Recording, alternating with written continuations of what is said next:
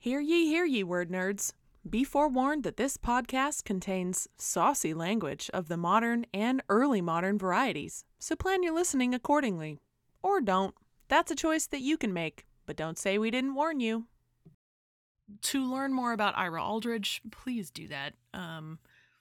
There's more scholarship on him now. Someone wrote a biography of him in the 1950s. There's... What? Cat? Hey, Rafe. The cat's like, yeah, I read it. Sounds good. Yeah, so I will post links to that. There's also a pretty iconic picture of Ira Aldridge. Shut up, cat. As Aaron the Moor, which I will put on the landing page for this episode too, if anybody wants to see it. So, oh my God, fuck? Rafe! Like, what the hell? He's such a dick.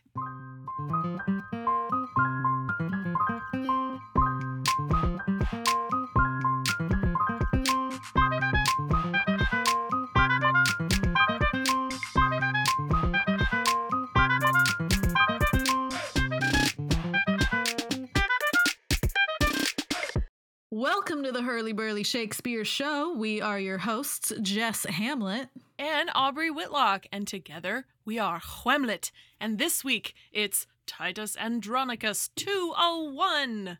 Cool. Yeah. Thank you so much for listening, everybody. We hope you enjoy the show and come back for more.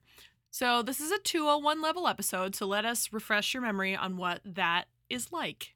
Yeah, we assume that you know the play-ish. But if you need to refresh your memory, or if you just are curious to what we had to say about Titus Andronicus like 2 whole years ago, you can go back and find Titus Andronicus 101 in the very first season of this episode. Yeah, and it's with that delightful guest host, that delightful Katie Osborne, who has like basically made a whole career out of just Titus Andronicus things and her obsession with Titus Andronicus. Yep. So listening to her expound on this play at the 101 level is particularly delightful. Yeah, so I highly encourage people to go back and listen to that. So at the 201 level episodes, we go narrow and deep on just a couple of topics relating to the play. So today we're talking about race and the classroom together, not just like separately. No, I mean, kind of separately, but also kind of together. Like race, and then also the classroom. And also Ira Aldridge, and I'll explain a little more who he is if you don't know a little bit later. Yeah, but first we are going to talk some rhetoric, because that's a thing that we do sometimes. Yeah. In our 101 episodes, sometimes we discuss definitions of rhetorical devices and give examples, but at the 201 level, sometimes we revisit a device that we've already talked about and we discuss the uses or possible characterizations of that particular device in performance. Yeah. So in our 101s, we say that identifying rhetoric helps us understand a character, gives you a line reading, but what does that mean, like on a practical level? So to answer that, we look at the context in which the device is used and think about the kind of device that it is. So this week, sometimes I've been looking at like one character and what their dominating device is. This time I looked at a particular scene in Titus Andronicus, and a fairly famous one, although much of Titus Andronicus is notable for being disgusting.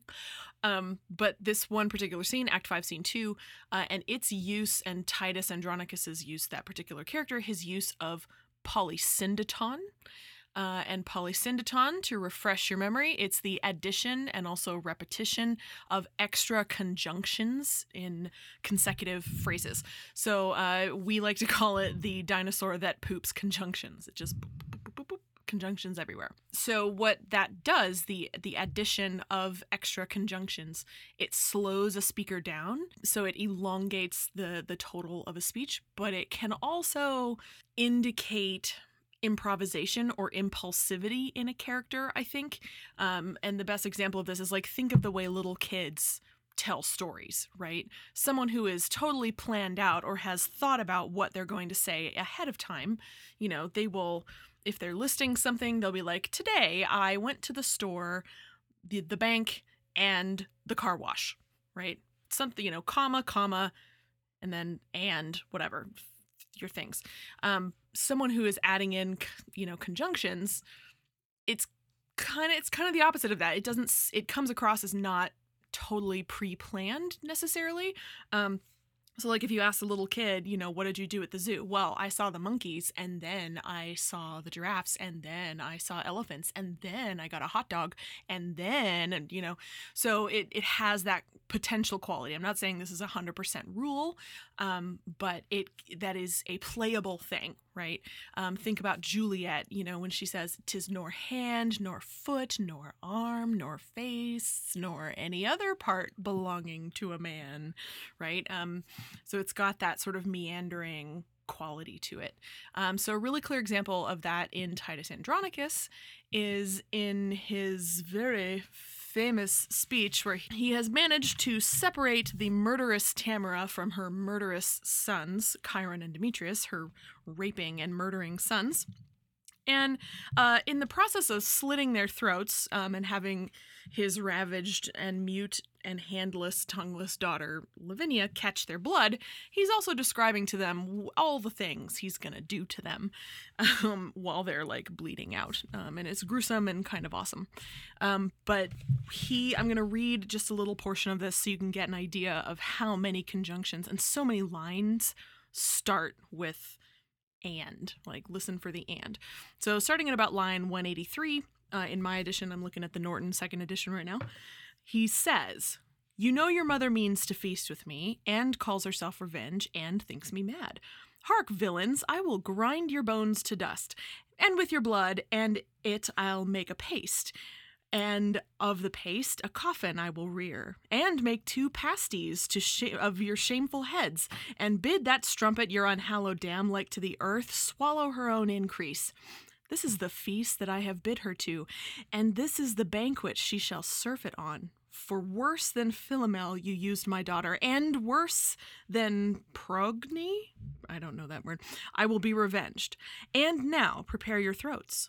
Lavinia, come, receive the blood, and when they are dead, let me go grind their bones to powder small, and with this hateful liquor temper it, and in that paste let their vile heads be baked. Come, come, be everyone officious, to make this banquet, which I wish may prove more stern and bloody than the centaur's feast." He cuts their throats. "So now bring them in, for I'll play the cook and see them ready against their mother comes."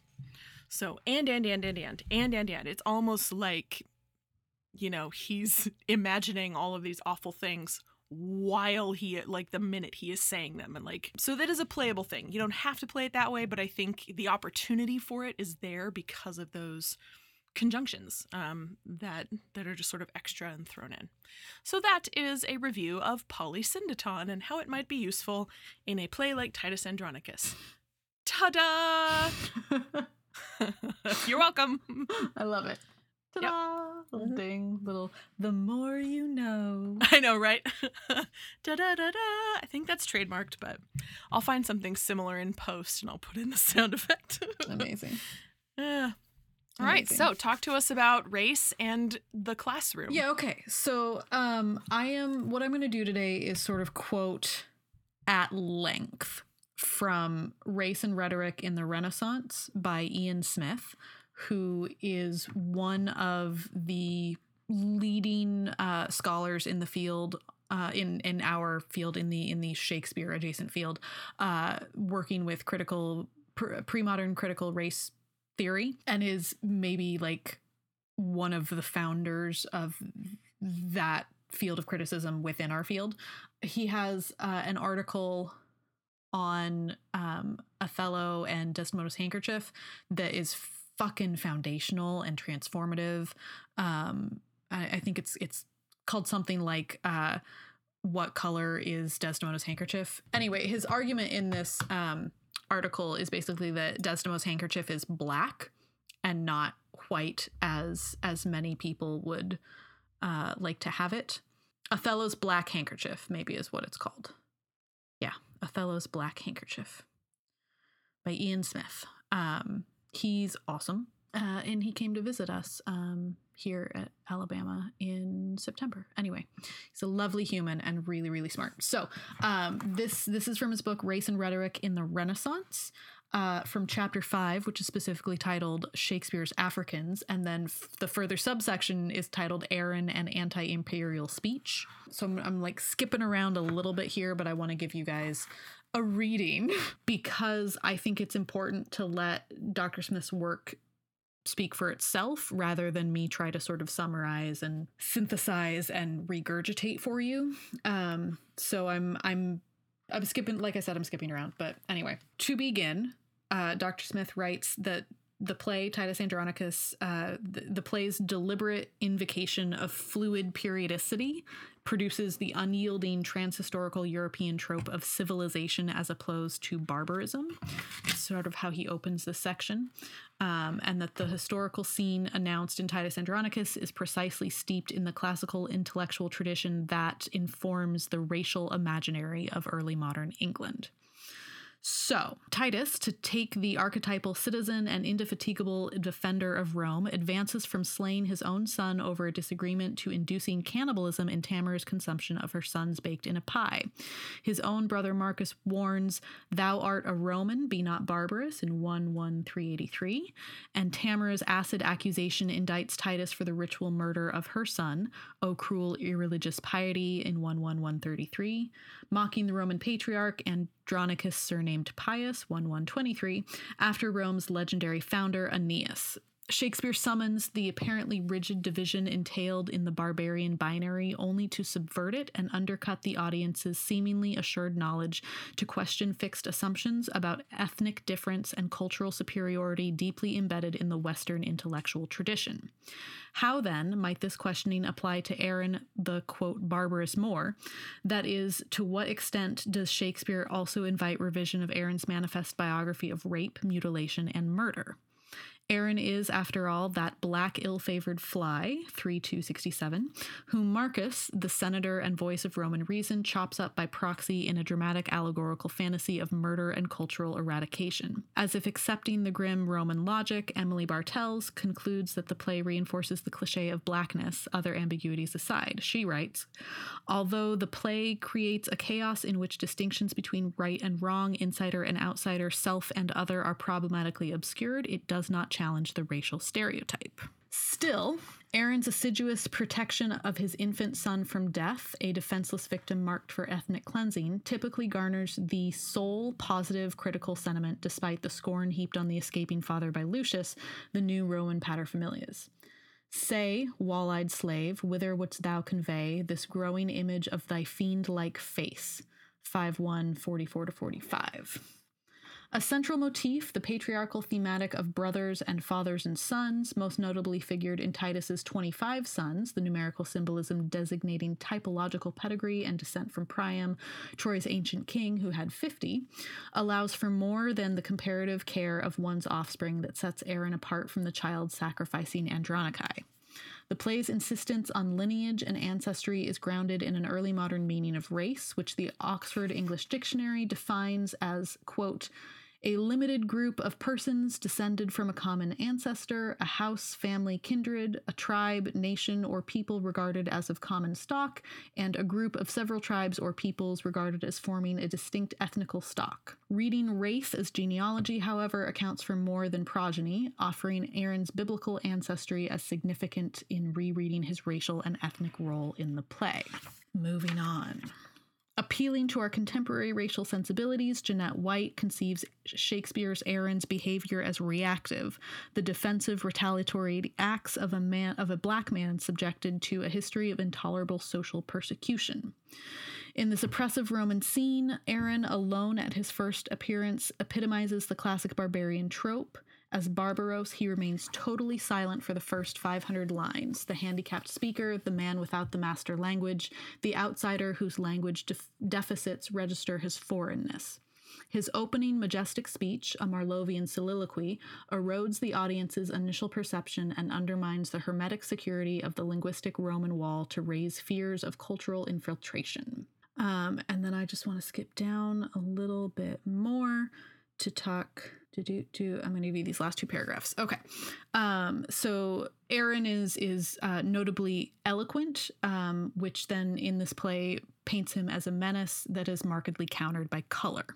Whereas the Goths, the white barbarians, find easy assimilation into Roman culture, with Tamara rising to power as empress, Aaron is excluded because of terminal blackness, his son destined for death as a sign of racial cancellation, the end of the black man's line.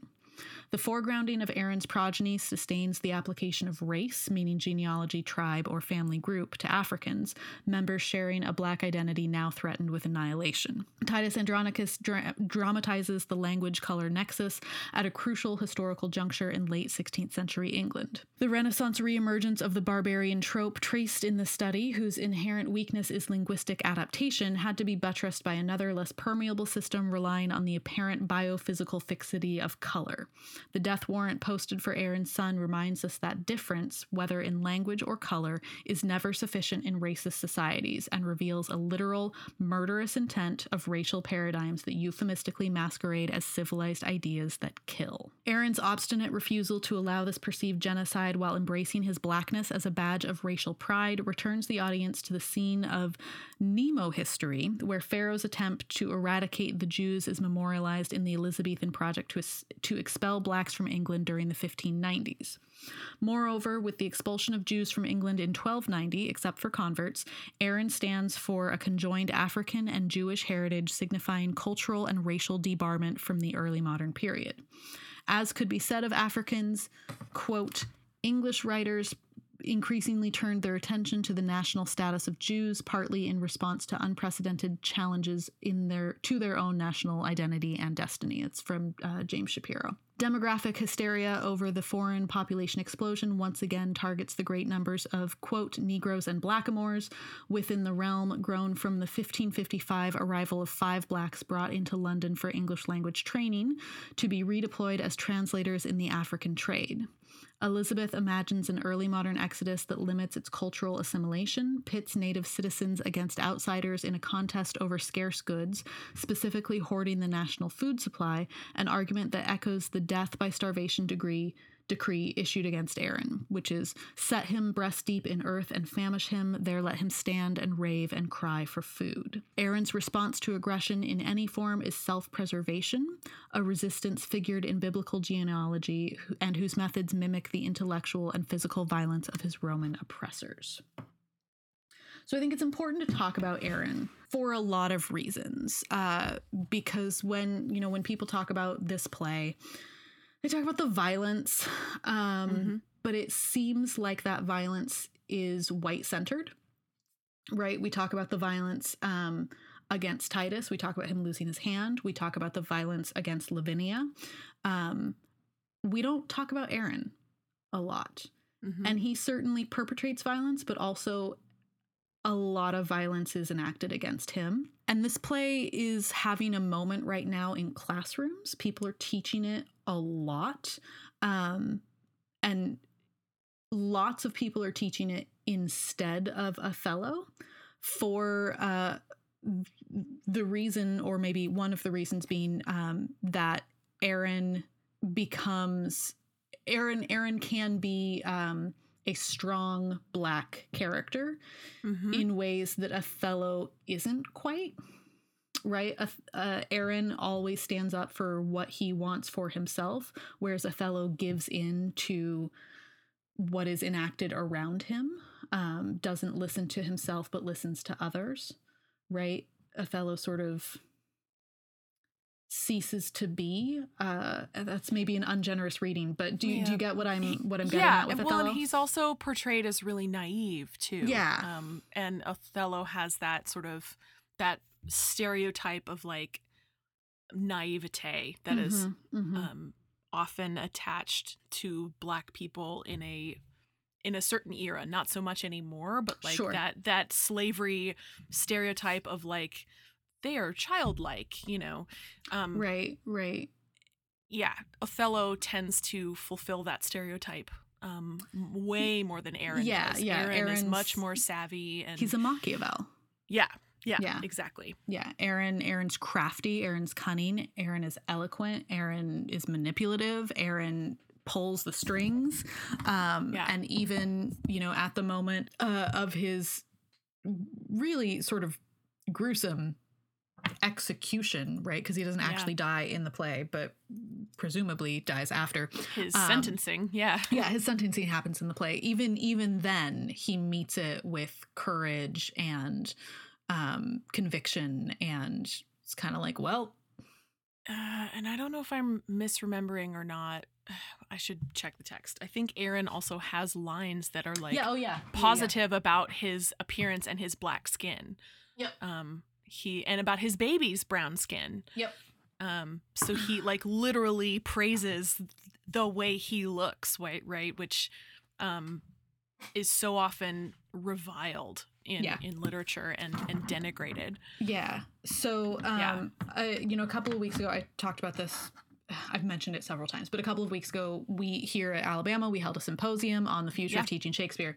And one of our speakers was talking specifically about Titus Andronicus, Alicia Andrzejewski. And in her paper, she talked about the reasons that she teaches Titus in the classroom and some strategies that she uses for teaching Titus. And she points out that she said that she suggests teaching this play because Aaron is sort of a strong black male Shakespeare character in ways that Othello is really tragic. And Aaron, like I said, doesn't give in to that tragedy for himself.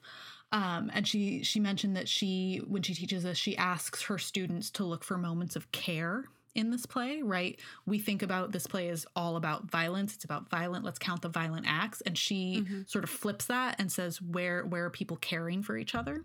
Which I think is an incredibly generative and generous way to teach this play, and a different way of thinking through it. And then finally, she asked why, when teaching this play, when staging this play, we offer content warnings for the violence against Lavinia, but we do not offer content warnings for the violence that Lucius threatens against Aaron and Aaron's child.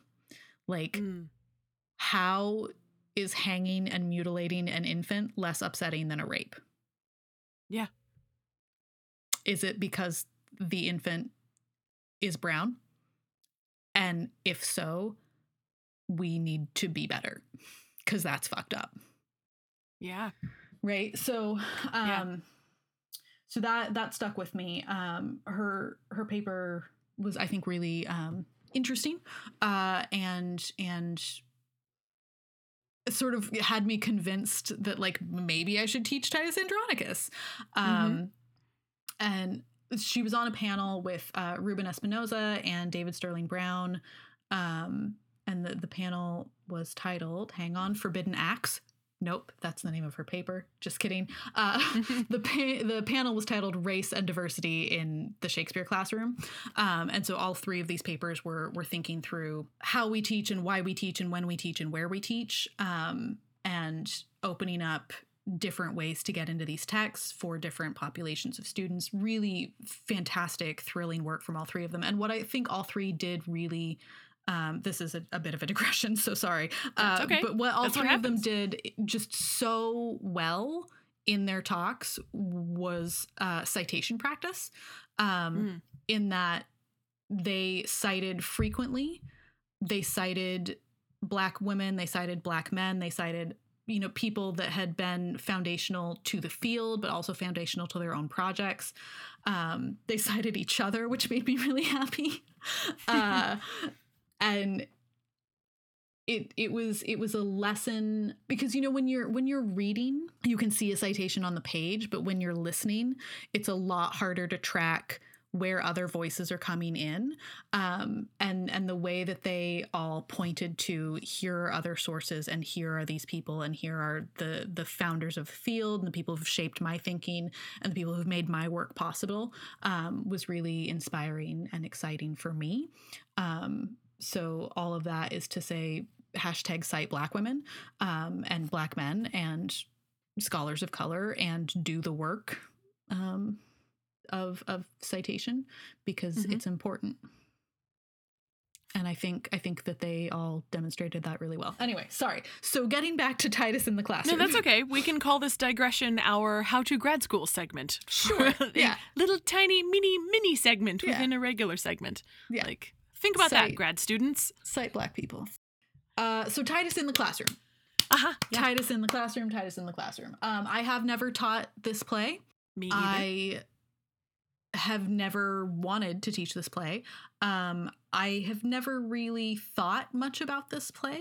It's not something that I have ever felt any affinity toward or about in kind of any way. In fact, the strongest feeling I have about this play is that Julie Taymor made a terrible, terrible film of it. A terrible film. Like, it's so bad.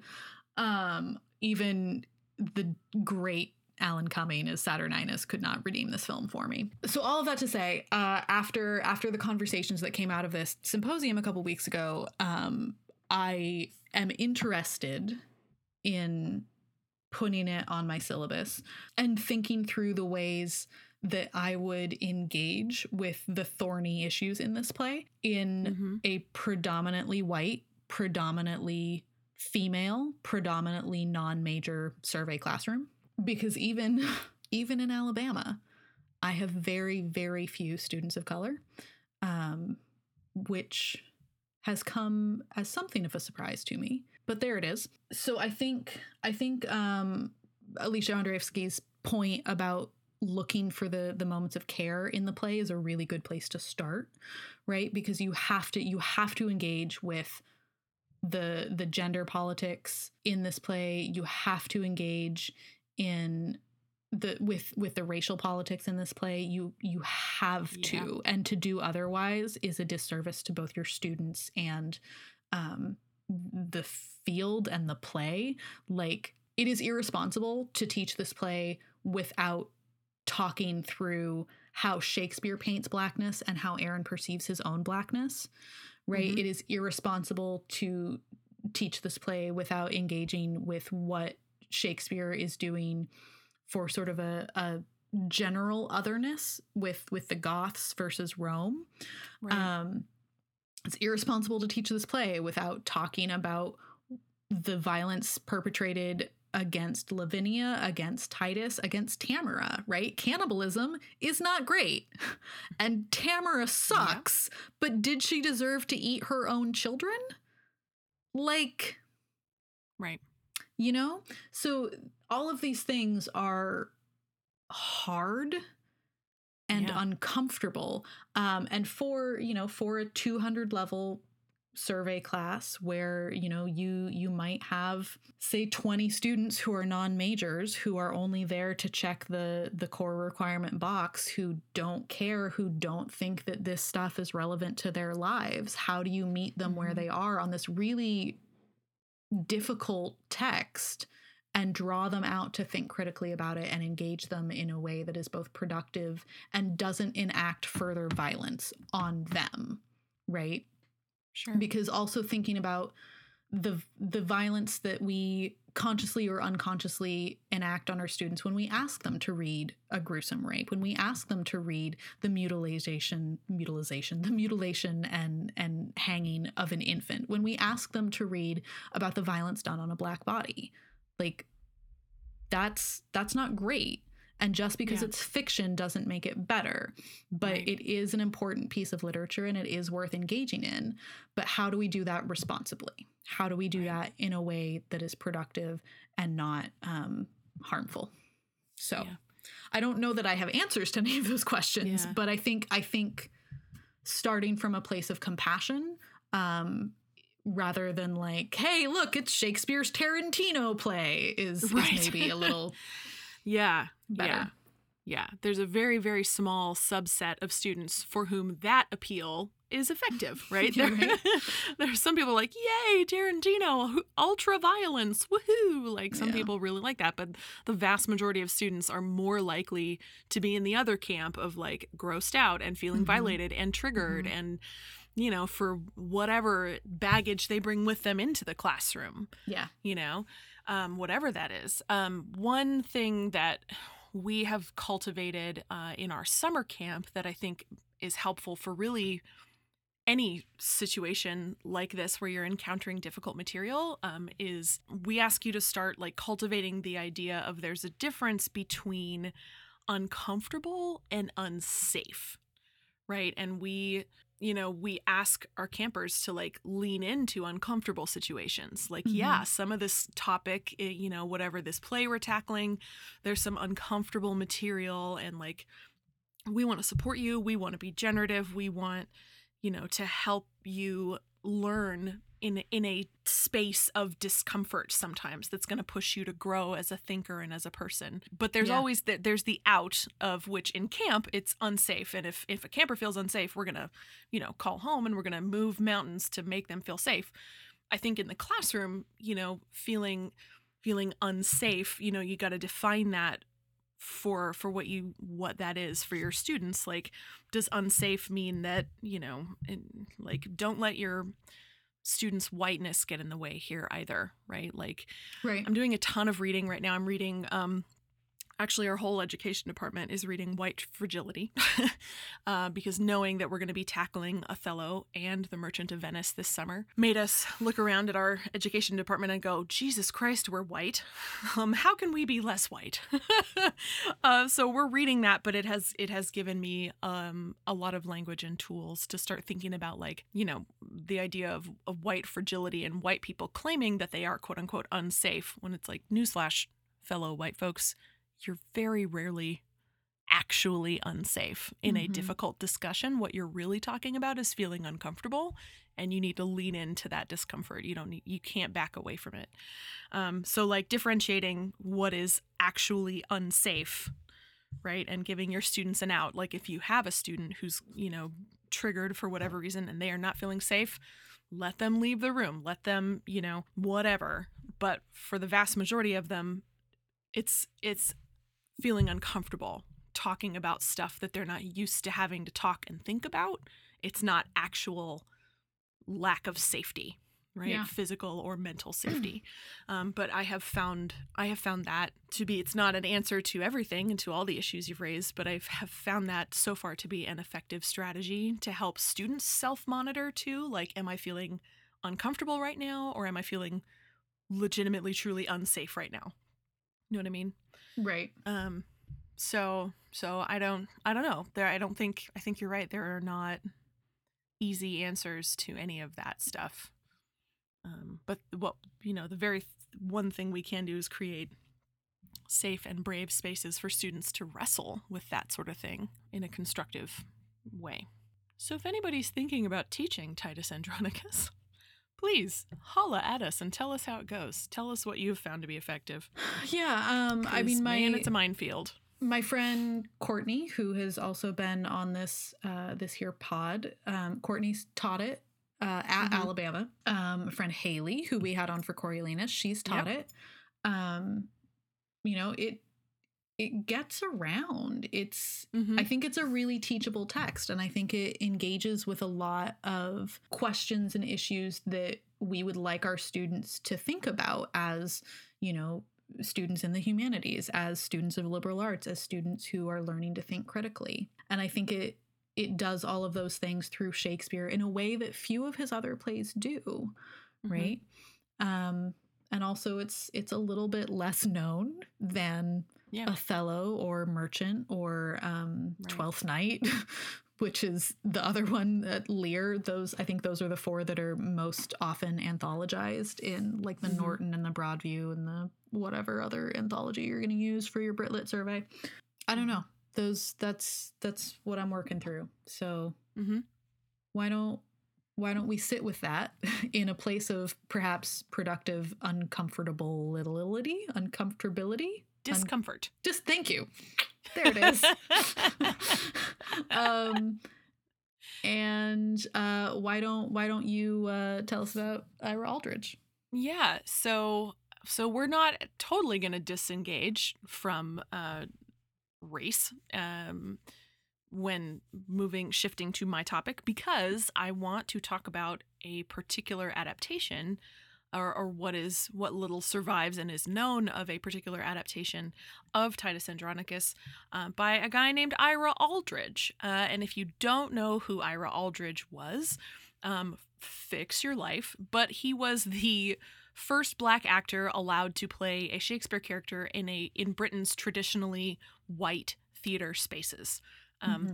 particularly London's East End, like Covent Garden, Drury Lane, those sort of big name theaters. And he did that in 1825 at the young age of 18. Because of the amount of touring he did later in his career, he was one of the most highly visible actors of his time. He toured the European continent and parts of Russia extensively. And after his death, he seems to have been kind of forgotten by whiter scholarship until very recently. So here's a little mini bio first of him, just to wrap your heads around what kind of an incredible guy he was, and then I'm going to talk about this adaptation he did that's centered on Aaron the Moor, and actually a lot of the stuff that you already pointed out, Jess. So this I pulled from the Folger website.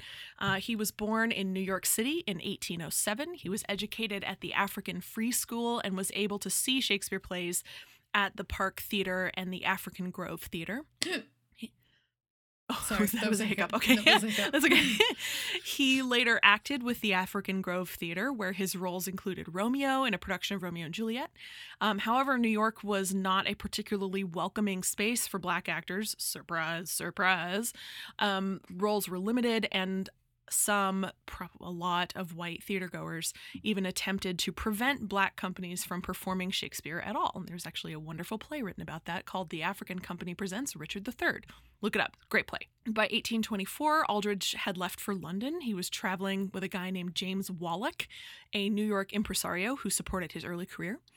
His first appearance, as I said, was in 1825 at the Royal Coburg Theatre, aka the Old Vic, as the lead in a production of The Revolt of Suriname.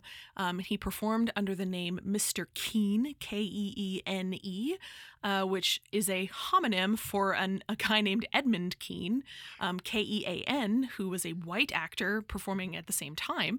And Aldridge's major his major London break actually came, sadly, with the death of that Edmund Keene. That Keene, the white Keene, was starring as Othello at the Royal Theatre in Covent Garden when he collapsed during a performance in 1833, and Ira Aldridge was asked to fill the role for the rest of the play's run.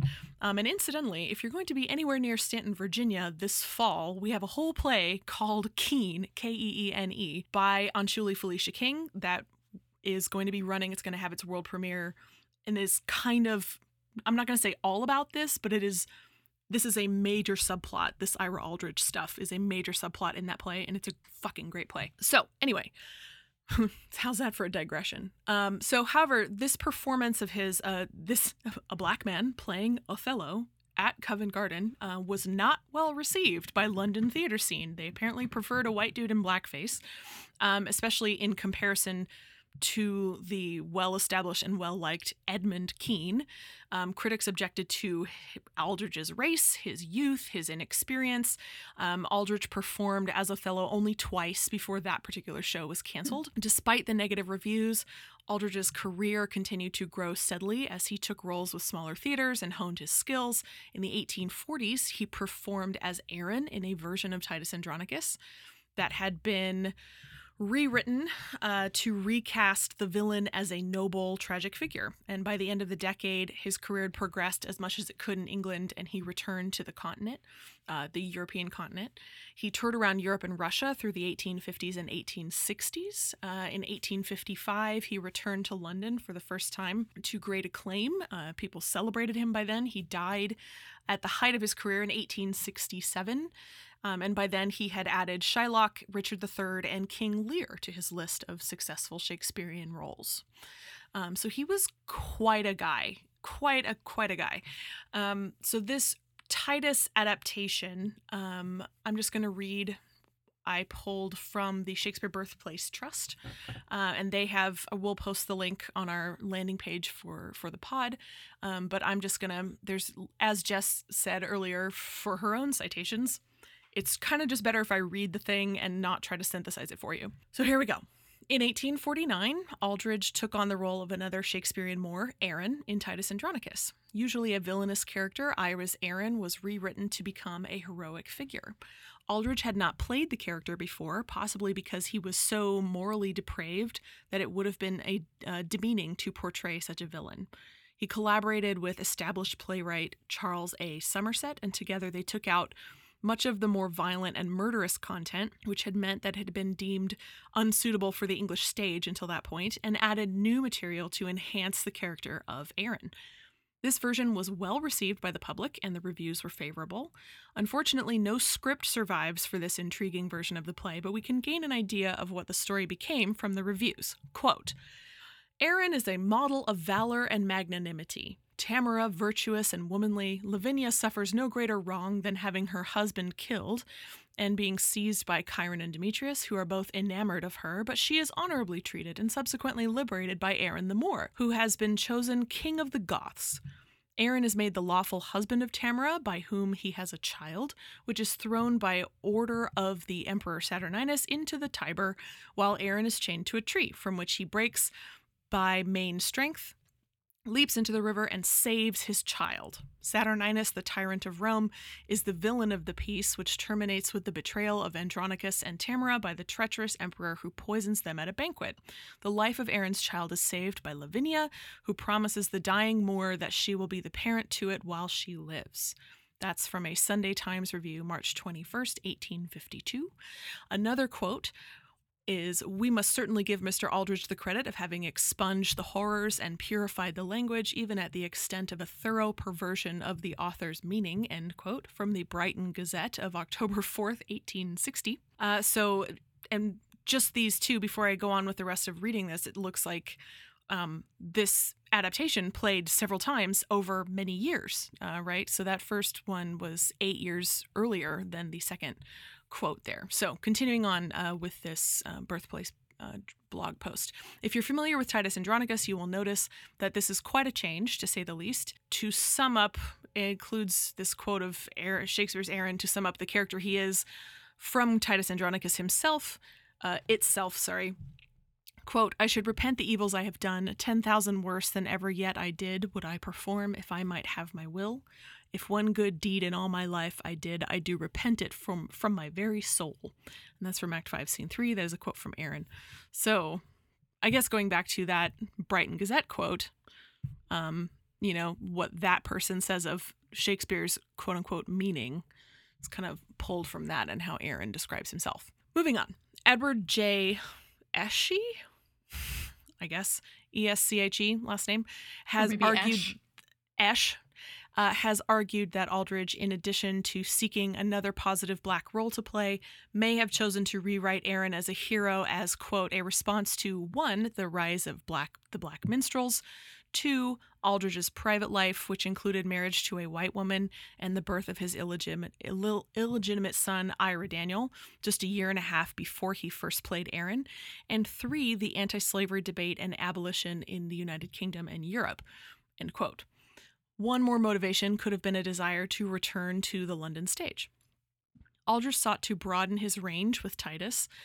Quote, another review, the range of characters open to Mr. Aldridge are of necessity restricted in consequence of his complexion. There are but Othello and Aaron the Moor in the loftier walks of drama, and some few comic character quite unworthy of his delineation. And that is from the Morning Post, March 21st, 1848, which of course, to our modern ears now sounds, at least to mine, stupid. Anyway, black people don't just have to play black characters, scripted black characters. Okay, we know this. So to end this up, this fascinating stuff, I'm not quoting anymore. This is Aubrey talking. I think this is fascinating. I'm sad that a script has not survived because I would love to see it. Yeah, for real. Yeah, I'm just going to circle back to the idea of the possibility in our classrooms. How can you reframe a story from any story? How can you reframe it to be told through a different character's perspective? I think, bottom line, that seems to be what he did with Aaron the Moor in this adaptation of Titus Andronicus, and it has turned the quote unquote villain or one of the villains into a hero. And how can we help our students foster ownership over a text like this maybe and find their own way to reframe, right? Just always seeking a way to like shift your perspective and reframe a story. It's just kind of what catches my thoughts on this one. So I can dig it. yeah. So that is a lot of food for thought, folks. I love it. Yeah. Well, let's gossip real fast and get out of here. Yeah, okay. Great.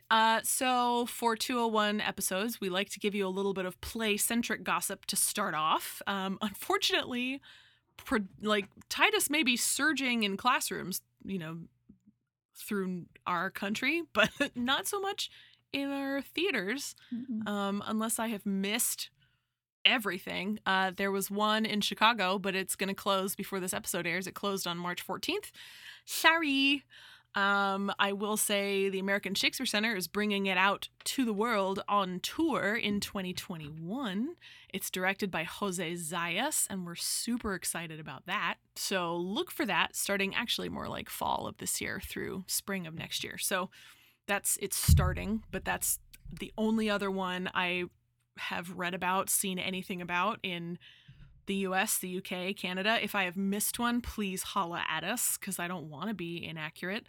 Unless you're looking for the punk band Titus Andronicus, which apparently is on tour. That's what came up in my Google search. So wrong Titus Andronicus, though. We're not here for the punk band. So coronavirus is a thing that's happening right now. Yep. What do we do when the theaters close for the plague? You don't go to the theater. What? And you stay home and you don't get sick and you don't infect others.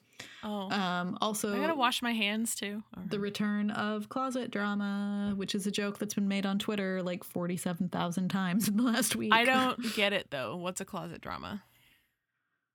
Oh, Aubrey. Sorry. No, it's fine. Closet drama. Closet drama happened when the theaters closed during/after the English Civil War. Oh, okay. And they were plays written to be read aloud in a room with your friends. Oh. Some of them... But not performed. No. Well, maybe. Some people argue that closet drama isn't really a thing. Just Google closet drama and have a look at what you think. I feel like maybe we've talked about closet drama on this pod at some point. I feel like I had a garbage break about it, maybe. But I don't know when or where, so like, nah. What is time? Yeah. I don't even know. Some closet drama is fine/good. Some of it is less than that. And that's all I'm going to say, because I have controversial opinions about what's good and what's not good.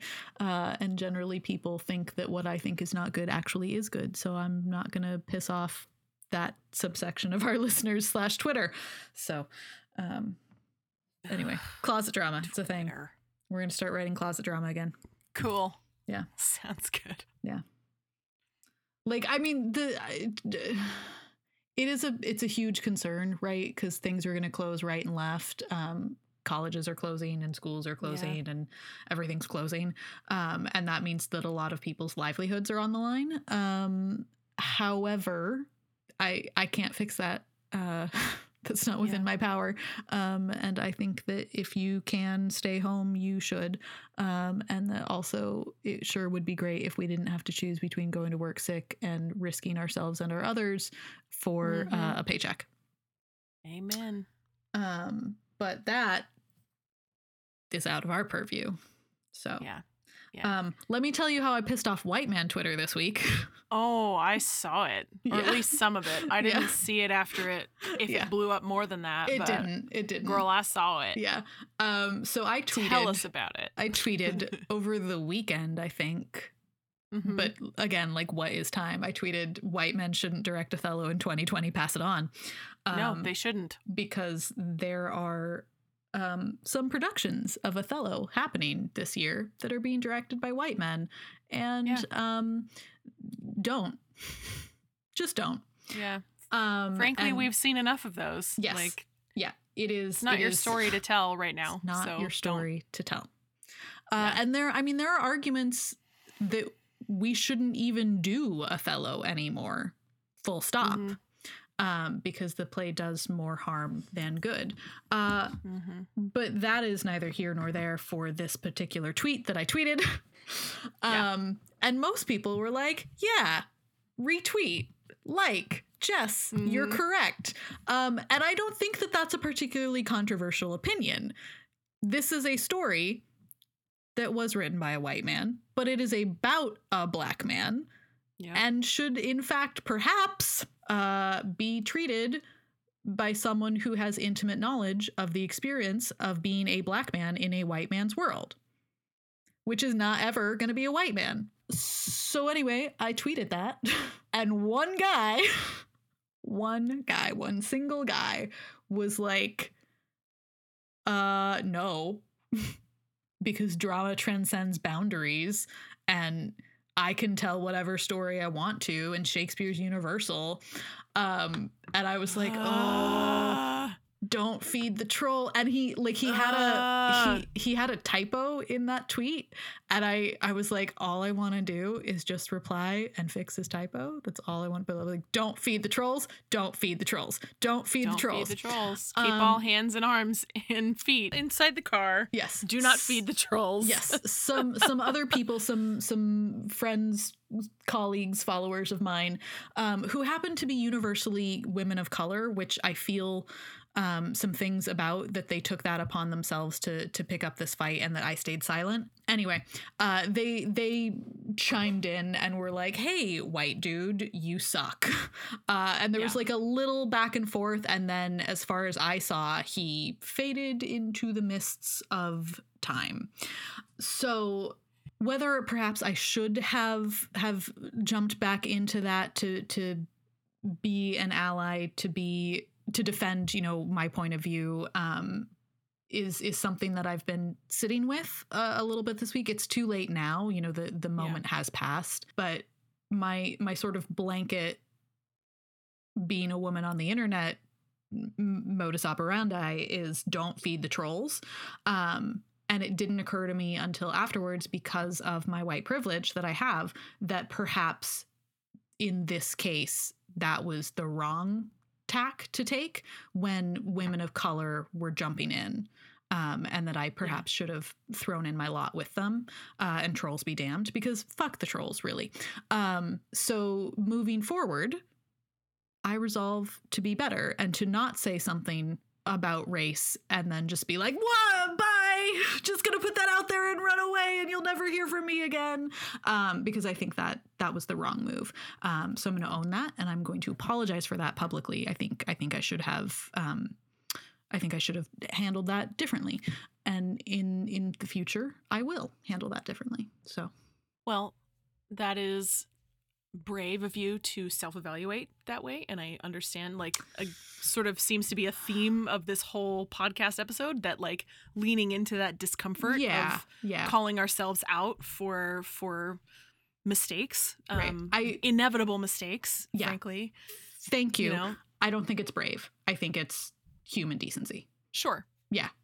I don't know. Anytime you make a mistake, I feel like it's brave to call ourselves out on a mistake, but I'm coming from I'm working out of, trying to get myself out of like fixed mindset things too, like where mistakes are like terrible. Right. So being able to name any kind of a mistake for me, right. And like that to me is brave. Fair. But I also see what you're saying. Yeah. I absolutely get what you're saying. But anyway, for the white folks who may be listening to this saying, well, yeah, maybe that guy has a point, that like Shakespeare is universal and I just want to dispel super quickly that idea of universalism. Like that's there is no such thing as that. The idea of like total objectivity or universality is actually really grounded in like a white European viewpoint. And no, it's not a thing. It's not actually a thing. So like examine what you think you mean by that when you say that. And also maybe, as Jess pointed out, like don't tell stories that aren't yours. Like, yeah, I'm with you is what I'm trying to say ineloquently, because it's uncomfortable. I think I am working really hard myself to learn how to be more eloquent in a place of coming from a place of discomfort and like confronting my own privilege. So it is often hard for me to articulate stuff around it. Yeah. But I'm working on it. So, and I encourage all of us to work on it, to lean into that discomfort. On that note, thank you so much for listening. We hope you leave this podcast more informed and uncomfortable than when you started. Tune in next week. We're doing Fair Maid of the West. It's an awesome play and you're going to love it. Yay. I need to read it. I know the title, but not it. Yeah, so. you do need to read it because it's fucking great. Yeah, on it. Fucking great. Super excited. Whamlet out or whatever. If you enjoyed our podcast, please tell your friends, rate us, leave us a review, and subscribe on Apple Podcasts or wherever you get your podcasts. For show notes and other fun stuff, visit our website at www.hurlyburlyshakespeareshow.com. Get in touch with us. Tell us what you're working on and thinking about. You can email us at holla@hurlyburlyshakespeareshow.com. You can also find us at hurlyburlyshakes on Instagram. Or hurlyburlyshake on Twitter. Hurly Burly Shakespeare Show is produced and edited by Aubrey Whitlock and Jess Hamlet. All opinions you heard are strictly our own and not affiliated with the institutions we represent.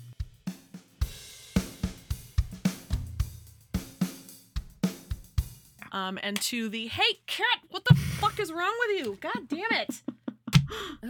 He's like, I'm gonna sing. Oh, you don't want me to sing? How about I shred your window insulation instead? Oh, like, Rafe, what a buddy. dick. Buddy. He's just looking at me and just clawing. Like, oh, God, what a turd. Take your cat show on the road, my dude. Oh, he wishes he could. He wishes he could be out on the road like a hobo riding the rails. Like, he just... Yeah.